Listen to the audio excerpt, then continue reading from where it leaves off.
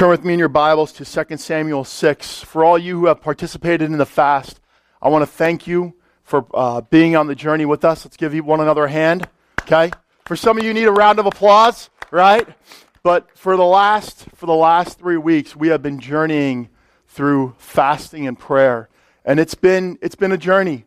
I think for some of us, we've done many fasts, but for some reason, this might have been the hardest one yet. Anyone feel that way? Okay, anyone just want to give up and grab the Twinkie, since they retired Twinkies and brought them back in to the market? Never. But there's something about fasting that we always forget, and it's called worship. And this morning we're going to talk about worship. And it's more than song. You see, song is a response of our worship. Song introduces us to an attitude of worship.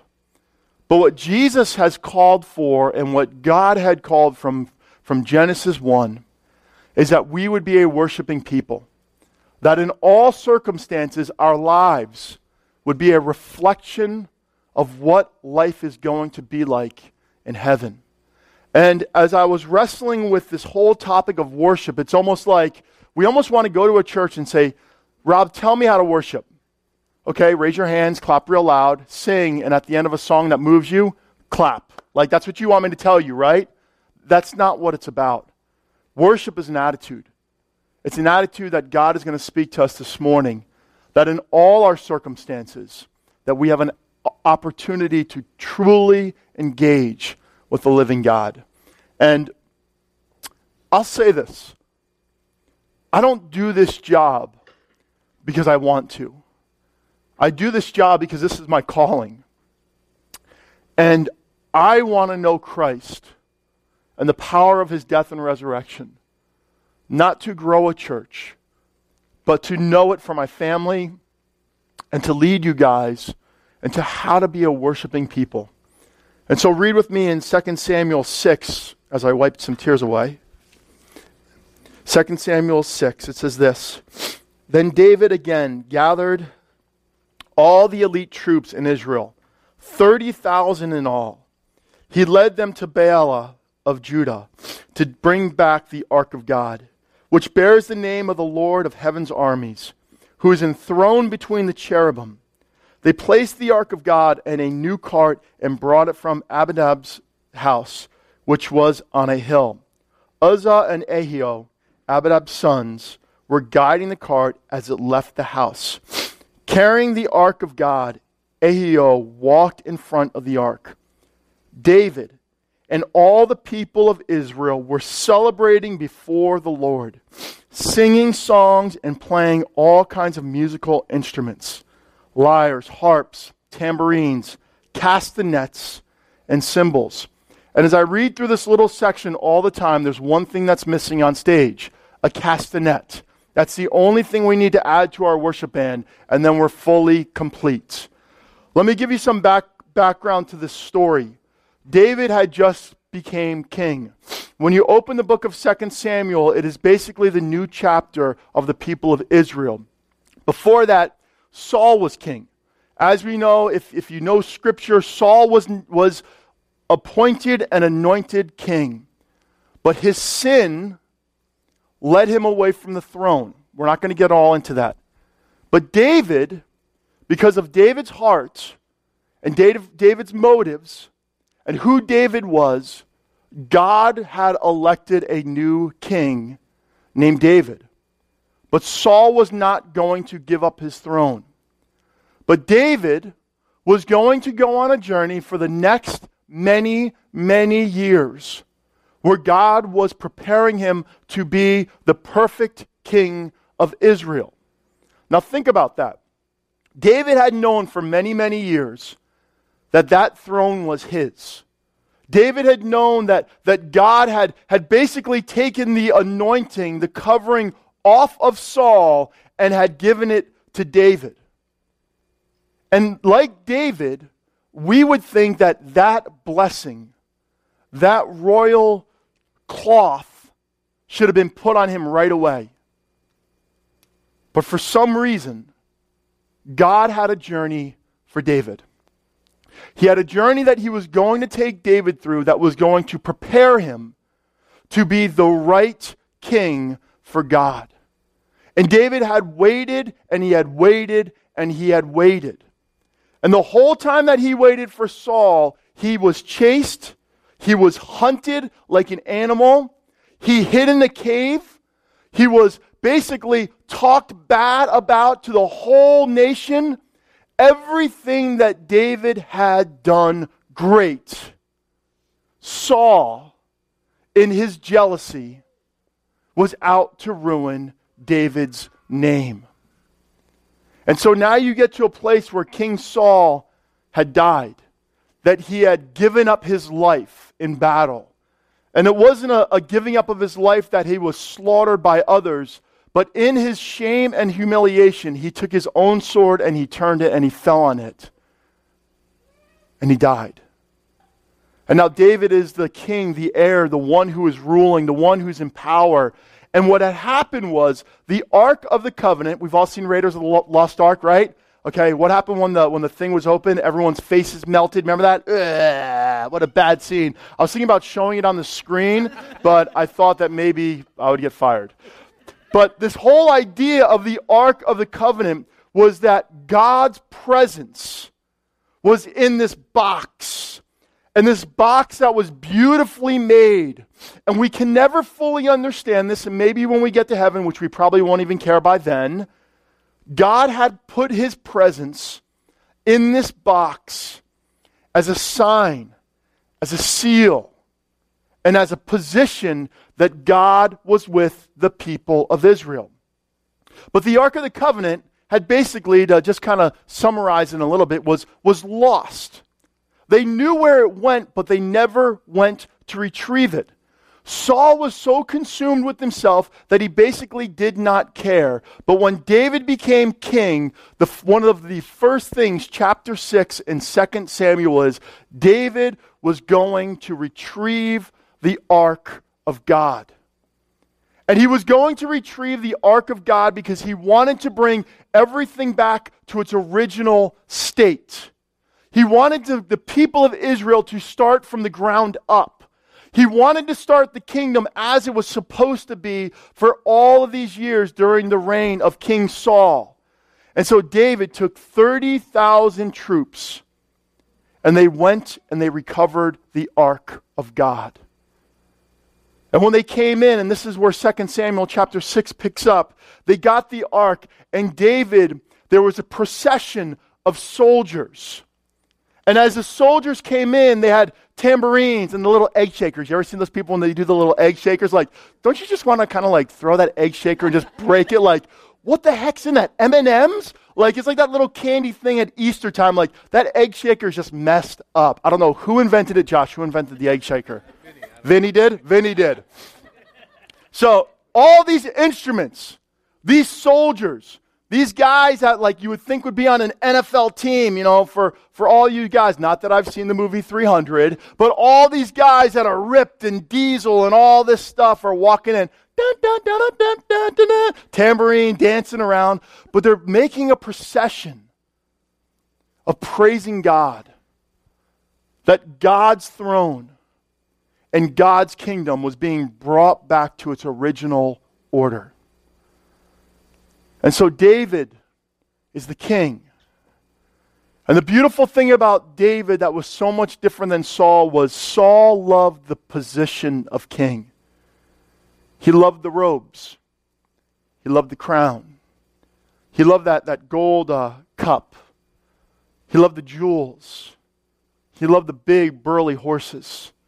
He loved that chariot, especially that one that had a license plate that said, "The King." But for David, he led the procession. And not only did he lead the procession, he led it in such a way that we are going to talk about in about a little bit. But imagine that. The people of Israel are looking over their balconies. They're stepping into the streets. They're looking over the whole surrounding area up on the towers. And they're the one who is leading the way is King David. And he's doing it in such a way that if you were watching him, you knew he either just won something huge or he was making himself look like an idiot. But David didn't care. And he came into the city in such a way that all of a sudden the city erupted in worship. It's kind of like, what was it, 1969 when the Jets won the Super Bowl? Is that right? Was it that long ago? Okay, I don't really like talking about that other team, that blue team, okay, whatever that their name are. What are they, the Tinies or the Giants, right? But it's like that. It's like when these guys win the Super Bowl and all of a sudden confetti's all over the place. That was the image of what was going on. I find it so funny because I meet with a lot of people, and especially if they meet me for the first time, you know, the conversation, which I always hate when they ask, they're like, so what do you do with your life? I'm a minister. And they say, you don't look like a minister. You don't talk like a minister. Why do you do that? And it's almost like this image of worship. Well, I'm not that kind of guy. Yeah, that's more of a Josh thing. He's a guitarist. God has crafted him to be artsy. But we literally think this way, that when we think about worship, that if I'm a certain way or have a certain job or come from a certain background, okay, this is not a knock on anyone, but like my wife is half this, so I'm allowed to say it. If you're Dutch, you're from the Dutch community, you're very stoic. Is my wife stoic? She's a spitfire. She's around. She is ready to live life. She wakes up in the morning and that light switch goes on and she is off to the races. But for many different nationalities, English, the proper people, it's almost like, that's just the way that God created me. Bull. Okay? Bull. You're just so full of yourself that no. But we think about this. We think about certain ways that how we're supposed to act. And when it comes to certain environments, that we feel that we have the opportunity to turn on and turn off. But you know what I love about the people of Israel?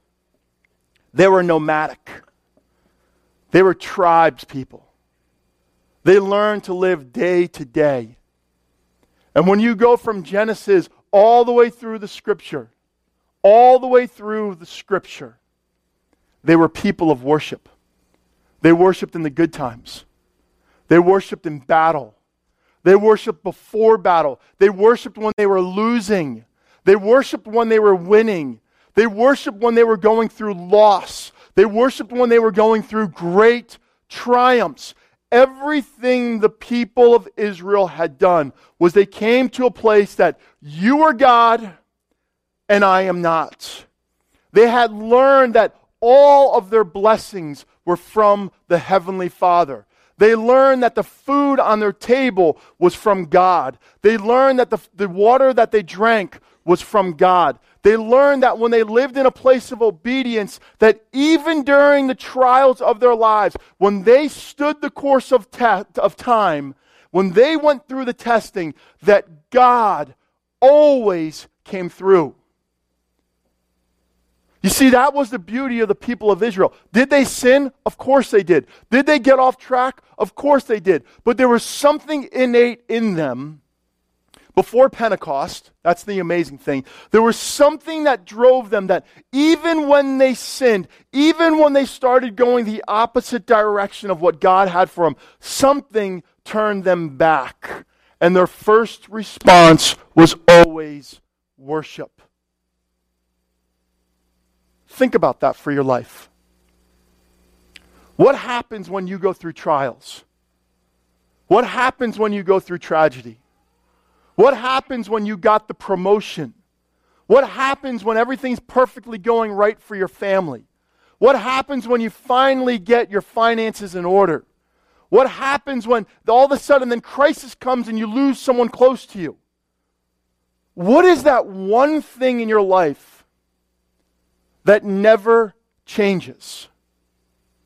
Is there this one thing, this flag, this post, this lighthouse that no matter what you go through, that all of a sudden there's something in you that goes, bam, this is where I'm keeping my eyes focused? Think about that.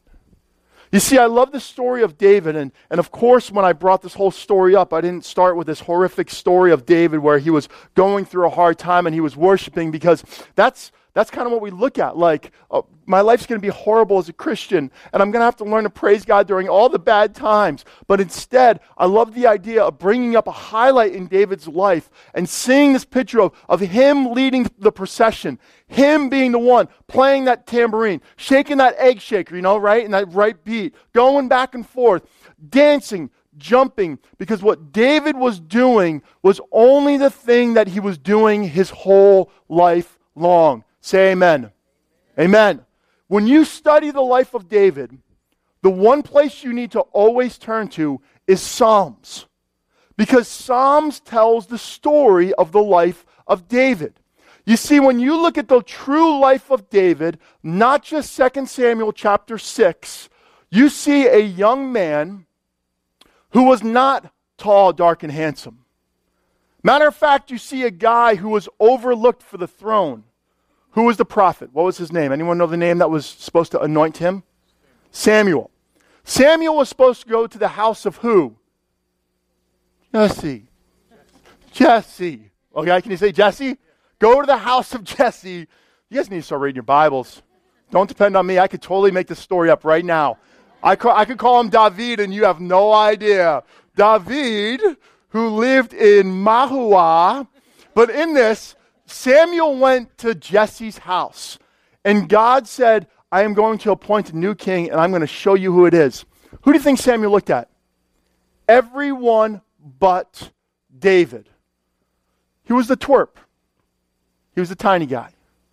The guy that people just overlooked on the kickball field. But God had a different calling. What other things? When David did win against Goliath, he was the one who went to the king. The king did not say, hey, David, can you save us? I was watching you with that sling and you're so good with it. No. He went to the king. When everyone else wussed out, he went to the king and said, you know what? I'm sick of my God. Notice how he didn't say our God? Okay, not that I just read that, but that's what it says. I could be making that up. He said, I'm basically sick of my God being mocked. And I think you are doing a horrible job as a king. That's my interpretation. And he goes and he takes down Goliath. Think about the throne. All of a sudden, people are singing and dancing. And here's David, Saul's killed thousands. David has killed 10,000. And Saul was in love with David like his own child until David started getting recognition. And then for the rest of Saul's life, all he was focused on was getting rid of David. He was more focused on killing David, hunting David down like an animal. He even gave David his wife as both a gift and a form of manipulation to keep David close to him. Everything for David's life for a long span of years was on the run, was hiding in caves, was hiding in the fields, was banding together the few people that would follow him, because there were times in Scripture when David would approach people and it was a conversation where people were like, I'm not hanging out with you. I don't want to be associated with you. And all of David's, the good majority of his life, was learning to worship God in the most difficult times that he would ever go through. Let me just run through some Psalms. How about that? Psalm 57, David was rejected by his superiors, and then for years his superiors set him up for failure and disgrace. Psalm 60, Psalm 68, Psalm 108, David found victory throughout his life, but only through God's faithfulness. Anything he tried with his hands never worked. The only time he was ever successful was when God's hand was upon what was for him. And now here's the interesting thing. Jump ahead past 2 Samuel chapter 6. I hope you're tracking with me. David got comfortable in his life. And in his life, he decided to make the biggest mistake ever. It started with a look. It's like a love song, really a bad song. Started with a look. And then it went to an invitation. Then he found himself in bed with another woman. And then he found out she was pregnant. This is totally a country song, right? All we need is like a little banjo. Meow, meow, meow, meow. And then she got pregnant. And the person he had slept with was his number one soldier. And then he had him killed. He not only committed adultery, he manipulated his army. And he killed his number one guy. But do you know what the amazing thing about all of this is? When you look at Psalm 51 and 52, when he recognized his sin a year later, right? When we're caught in sin, do we ever admit it right away? Any of us? Any of us? No? Good. This was the first time no one was supposed to raise their hand. Awesome. In Psalm 51 and Psalm 52, it was a year later when the prophet came to him and he realized he sinned. And you know what he did? He turned back to the flag and he got on his face and he worshiped. You see, David, in all of his life, had lived a life of worship. Everything he did, in his victory, when he was walking through the people, in his struggles, when he literally was in the cave, and this is like a crazy story, but this is what I love about the Bible, how detailed it is. Okay? Do you mind if I get a little boyish with you guys? Is that okay? Everyone just say yes, I'm going to do it anyways. Okay? Yes? All right. Saul went into a cave. And he went into a cave to go potty. Let's just call it like it is. They were on their way somewhere, and Saul's crying, I got to go to the bathroom. Can you please hold it for 5 more minutes? I can't do it. There's a cave right there. So they pull over, and Saul goes into the cave to go potty. And David, this is such a great sight. David is hiding behind the rock where he's going to the bathroom. Imagine that. Be like, oh, why am I right here? And he's hiding. And he's thinking, I can kill him.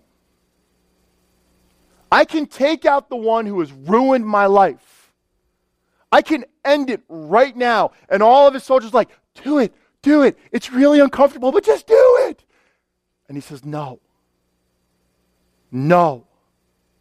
I will not touch the king. In all of his life, he lived in a place of worship. This dude had a hard life. Life was not easy. And we look at people who have gained much and have attained much, and I can say that some of the most successful guys that I know started from the bottom, now we're here, right? Started from nothing. Okay, anyone know who sings that? Who sings that song? Right? You guys are so unhip. What's going on? Anyways, he basically, and I see this with a lot of guys, some of the most successful guys are the guys who have started with nothing. And for some reason, God has blessed them beyond themselves. There's nothing more beautiful when a guy who has gained great success recognizes where it all came from. And that was David. But there's a twist to this story because there's more to this. Because the reality is that this is our attitude we're supposed to have. Going through trials, going through pain, going through victory, even when we purposely mess up, that we always turn back to our flagship and worship. But the next part of this passage, I think, really defines the Church of America. I'll be as bold to say that. And it deals with someone who is supposed to be the closest person to David, his wife.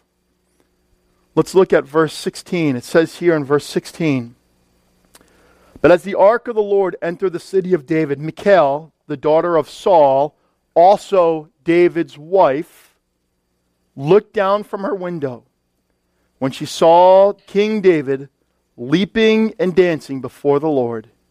She was filled with contempt for him."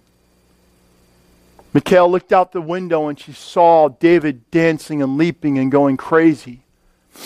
And her heart fully came to this immersion of what it really believed about God and about who David was and his faith. It says that she was filled with what? Contempt. anger, bitterness, accusations. And she went to David, and it says that she basically, if you go down the verse, that she basically confronted him. You see, Michal was the daughter of King Saul. She was given to King David as a form of both a gift with strings attached.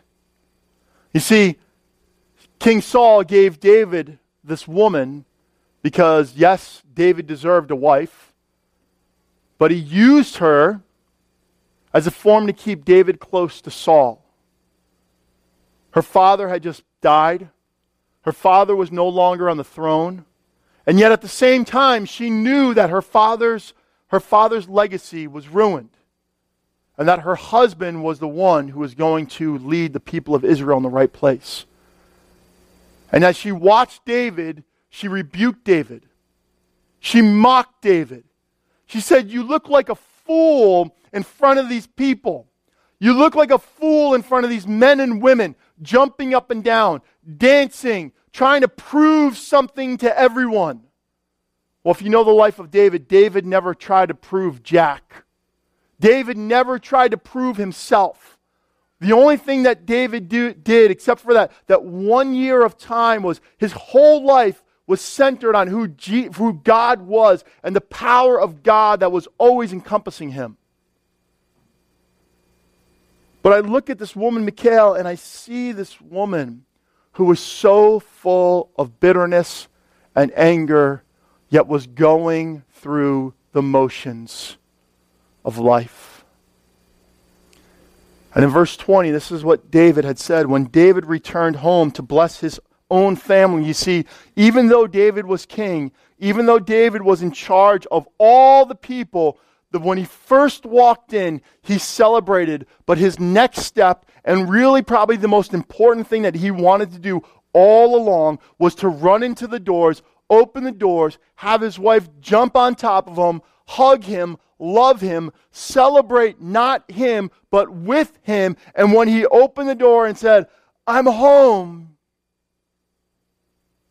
he jumped into something else. Michal, the daughter of Saul, came out to meet him. She said in disgust, "How distinguished the king of Israel looked today, shamelessly exposing himself to the servant girls like any vulgar person might do." Imagine coming home from a business trip and being welcomed home from this. Yeah, that's a great place to live. And David, if you read down, David turned and he rebuked her. You see, he wanted to bless his wife through God, but she was unwilling to see the hand of God on her family and on the people of Israel. And she lost the provisions of the kingdom. Do you know that? The blessings that God had wanted to go through Michal were cut off because she had an attitude of contempt. Let me make a personal story and then I'll bring to our application.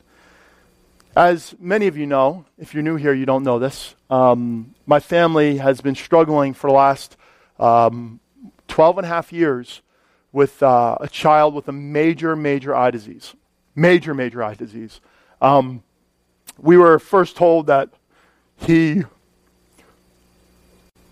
had cancer that was going to kill him. We don't always share that with people, but that's how our journey at 3.5 began. And for the last 12 and a half years, from 3.5 to 5.5, our son had 7 eye procedures. 7. And there was one time that I actually had to go into the operating room with him, and they injected so much anesthesia in him, but he was so filled with anxiety that he couldn't fall asleep. So they actually put these special goggles on me and did the procedure while I sat there. Yeah, that's called trauma. Post-traumatic trauma, right? And I remember one time when I brought him into the operating room, one of the 7, now make it 8. And I carried this little boy who was all drugged up and I put him on the table.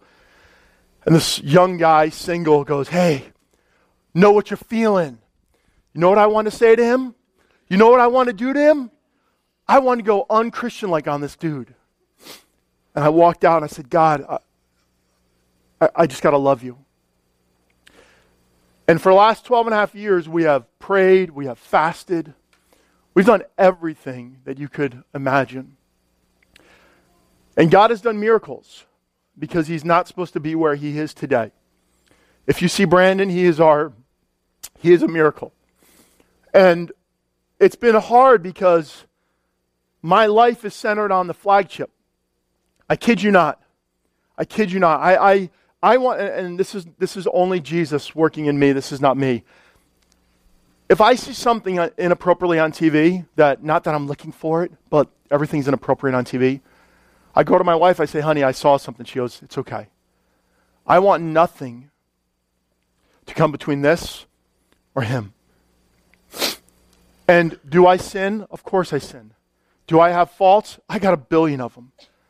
But throughout this journey, I've really tried to follow Jesus. And I can say with all my heart that before surgery and during surgery and in the presence of my family, I'm a champ, right? I step up. But there's been many times that I have found myself on the walks with Jakey or walking through Ramapo Hills just angry. But yet, always coming back to the Psalms of praising God. But I've wrestled with the pain of watching this handsome, gorgeous, talented, brilliant, athletic kid weep in my arms.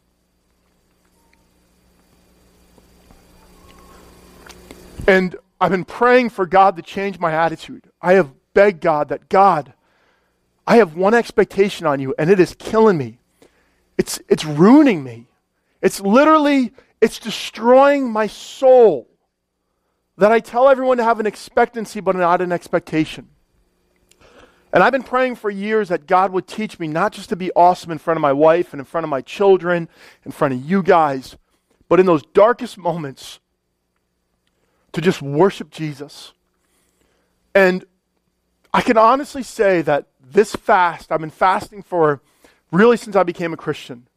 I have fasted in Vermont by myself. I've gone to Pennsylvania by myself. I've done 3-day fasts. I've done 40-day fasts. I've done 21-day fasts. And it seems like most of my fasts, God doesn't do squat. Anyone feel that way? But I got to tell you something. This time, God did something huge. He literally took this attitude that only Rob knows. Sue doesn't even know it. She doesn't see it. I protect my wife from this stuff. And after years of just learning to worship in the storms and yelling and getting angry, but always coming back to the flagship, God did something miraculous over the years. And so on Wednesday, Brandon came into the house, and this is more the personal side. He's like, I'm losing it. I can't see right here. I can't go right here. There's something happening. And I'm like, Bran, drink some caffeine. Believe it or not, caffeine's really good for your eyes. For all you who are looking for excuses to drink coffee. The weather, pressure. You ever walk outside and the pressure kind of hits your sinuses? That can throw his vision off. The littlest things can throw his vision off. So I go, okay, we'll call Dr. Shabto, the best of the best, and call Dr. Shabto. Dr. Shabto, of course, is sick. He's like, I'm not going to be in this week or next week. I'm like, oh, crap, we got to see Dr. Wesley. Sorry, I just was being human in front of you. I'm like, Brandon, do not ask this dude any questions. Let me handle it. So Dr. Shabto said it's 9 out of 10 chances his retina is detaching. We can wait till Tuesday. You wait, he may lose his eyes. Imagine that. Not only once, not only twice, but on several occasions, we have been told, okay, your child may lose his eye completely. And I said, Bran, what do you want to do, buddy? He said, let's get it done. And all of a sudden, this boy just turned into a warrior. And I felt like God saying, let's go through the fire together. And I just started worshiping. I said, God, he's in your hands. In every circumstance, he's in your hands. I'm going to worship you like I did last Sunday. I'm not going to get angry. I'm not going to fake it until I make it. I am going to go through this. Fortunately, he did not eat. His surgery was at 8:40 at night. The dude rocked it. Surgery went great. Praise God. They reattached the retina. Very minimal scarring. He's home because they actually shoot a nitrous oxide bubble into his eye that pressures on the retina that helps the healing process. Now, if you know me, what have I always prayed for Brandon? A full healing from Jesus Christ. I believe that. I proclaim that Jesus is going to be the one who's going to fully heal my son, because no doctor, you see, there's no superstars that have retinoschisis. No one with big money has retinoschisis. There is little money going to retinoschisis, and the eyes are almost impossible to find any form of cure. So for me, the only thing I lean on is the power of Jesus Christ. But through it, until he has it, God has put really good doctors in my path. And we went through a journey for the last 4 days where we chose to worship Jesus. Am I emotionally tired? I'm freaking spent. But I will say this. My attitude is focused on the flag.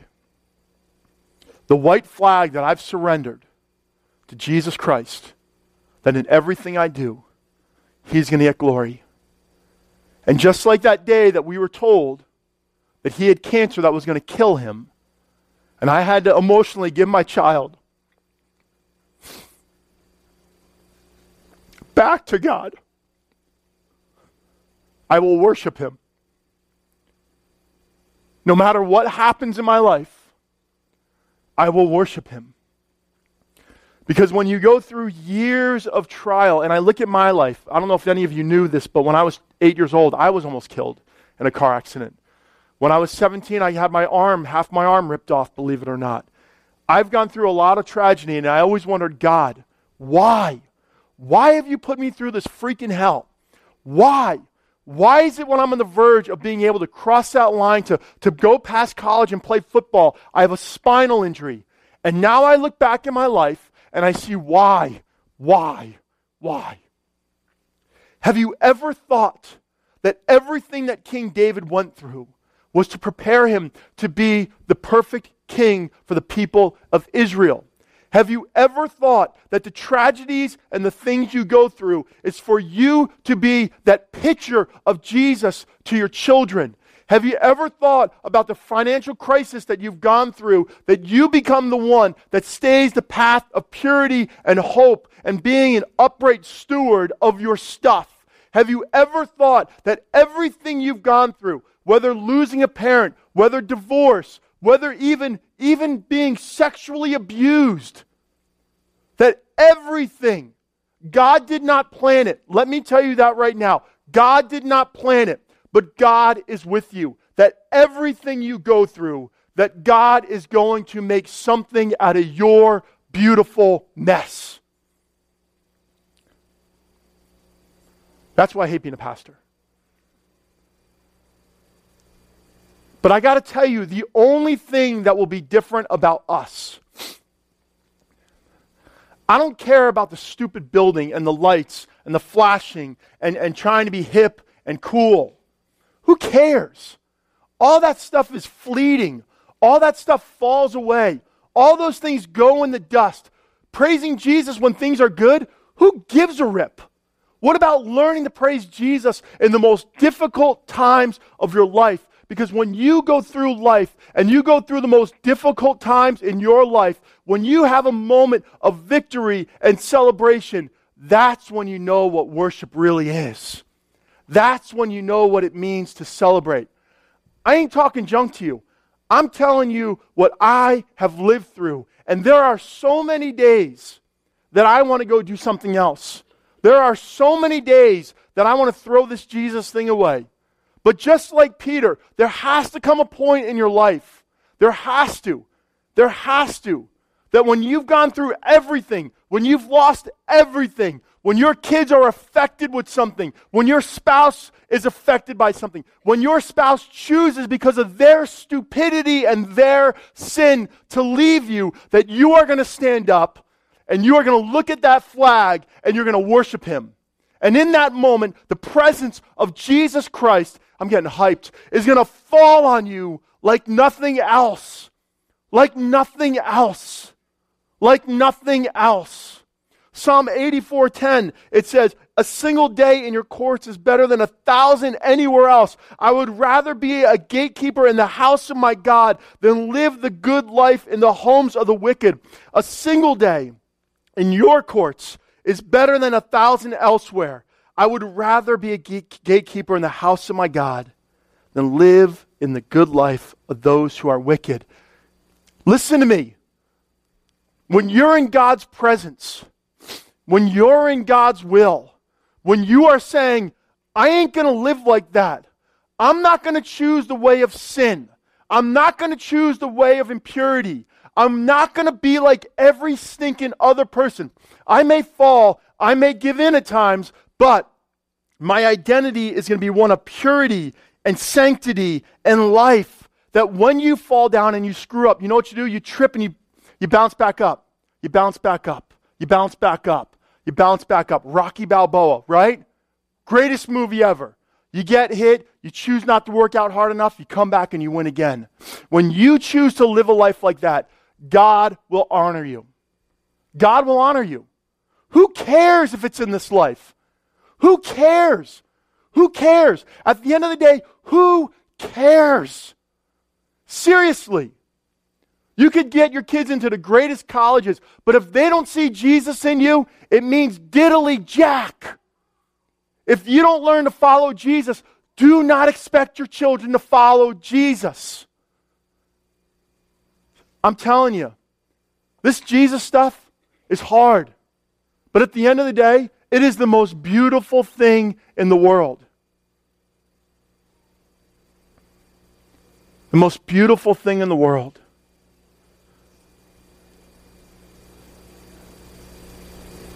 Forget my conclusion. Amen. I want us to be a people of worship. I'm not going to manipulate you. When you see me up here and I'm raising my hands, you notice how my hands are almost up all day long? I have no other place to go. I have no other place to go. I want to really challenge you that when you gather here on Sunday, stop making this a half priority. Stop making Jesus the crumbs of your week. Stop making Jesus this friend of yours. Stop making Jesus, because when Jesus is only your friend or your, brother or whatever, it's like, I don't want a brother. I don't want a friend. I want a Lord. I want a Father. I want someone who's going to care for me and carry me. And in this broken, deceived world, I want someone to say that, I am still down, but I am going to rise because of you. And when we gather, I could have called Omar up and said, dude, I'm done. You take it this week. I need a week off. I didn't do that because I'm getting paid to be here. I'm doing that because I'm walking with you. I'm walking this hell life at times with you. And I'm here and I'm challenging you to start making your life a life of worship. A life of worship. MC. Oh, I'm just going to MC. I'm just gathering these people so we can scatter. Really? That really is boring. That's really boring. What about gathering to encourage, to build up, to give them that pep talk, to get them out there to run? What about when we gather on Sunday morning and say, I had a great week over here. I had a bad week over here, but we are going to celebrate, because when we gather, we are believing that God's presence is with us. We are believing that revelation is going to come through. We are believing that healing is going to come. Last week I told you about the woman in our church who wasn't able to have a child. She came up for prayer one Sunday and we laid hands on her and she is having a baby. Amen. You know what? My son wasn't healed that Sunday. She was. My attitude could be like, forget that, God. you touched her, but you didn't touch him. Who are you, you sicko? No, my attitude is praise God because he is preparing me for what's next. That's what Jesus wants. That's what he wants. All or nothing. All or neither. All to Jesus I surrender. All to him I freely give. I will ever love and trust him. Challenge you. If you're here for the first time, I'm sorry, you're probably just freaked out of your minds. I know Mark brought his wife here. I'm so sorry. I apologize. I'm looking over there. I'm like, she must just be thinking, Mark, quick, get out of here. But who's sick of playing faith? Who's sick of playing religion? Who's sick of playing Christianity? I'm sick of it. I mean, seriously. Bunch of freaking hypocrites. Everyone's so fake. So fake. Let's start being real. Let's start being the people that when we're going through tragedy, like, hey, can you pray for me? Can you love me? I'm here. I'm broken. And then when you celebrate, you come in with the same attitude. Thank you. Thank you. Thank you. Thank you. Thank you. Thank you. Stop giving Jesus your crumbs. Stop it. Stop coming to church when it's convenient. Stop needing the plant when you're going through crisis, and then you have your crisis is over like, bull, I don't want to deal with people like that. You're wasting my time. Am I allowed to talk like this? Seriously. We want to be a people of worship. Let's do it. Amen? Do you know what happened 5 years ago during Hurricane Irene? We were turned this way. The stage was this way. And there's this little group of people. And we showed up during Hurricane Irene and did more for the community than anyone else. And do you know what Mayor Christie, Governor Christie, whether you like him or not, do you know he honored us? Honored us? Because we said no matter what we're going to do, we're going to praise Jesus. If our basements are flooded, we're praising Jesus. If our friends are flooded, we're letting them live with us. Amen. If you think I'm being arrogant, you don't know me. Right now I am so stinking humbled and tired. But I'm going to run this race. I don't care who goes with me, except for her. She's got to come. Or she's dead. But I want us to. Let's be a people of worship. Let's begin to stop getting angry at God. And stop looking at there's an enemy who wants to destroy what God is doing. Let's start living lives of obedience. Let's start choosing to do the things that God has right and not what we think is. Let's be okay with messy. Anyone want to be okay with messy? Let's be okay with messy. Let's be okay with the hard things in life, knowing that God is going to come through. He's going to. He's going to. God is going to heal my son. God is going to, and he always does, carry us through.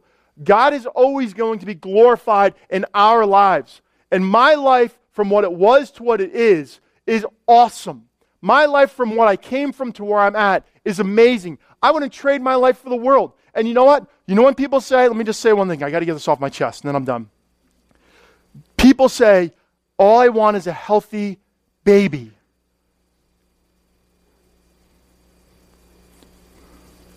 I wouldn't trade my baby for the world.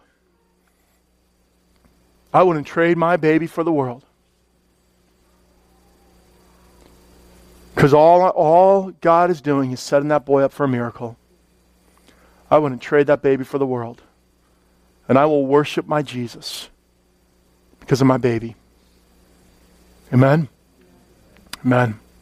I went a little longer today. Apologize. I'm not trying to put on a rant or a rave. I really feel like this is what God wanted me to share. And I know by the heart of my son that if your hearts are turned to the flagship, he would say, I'd go through it again. Because that's what my boy is. He's a warrior. We're going to go into a time of worship and communion. And if you are here and your life is going awesome, we celebrate with you. Don't think, wow, Rob's really had a bad week. I just got to fake it. Like right here, right here. I'm going to stay right here in my little spot. If you had an amazing week, praise God. I celebrate with you that you had the most awesome week of your life, and I hope this week is awesome as well. I praise God for the awesome week you had. Worship. Thank Him. If you're going through a week that you're just like, I don't know what's going on, worship. Worship. There's some tough things going on in this room, and there's some amazing things. Let's be a people that celebrate in both. Amen? Amen.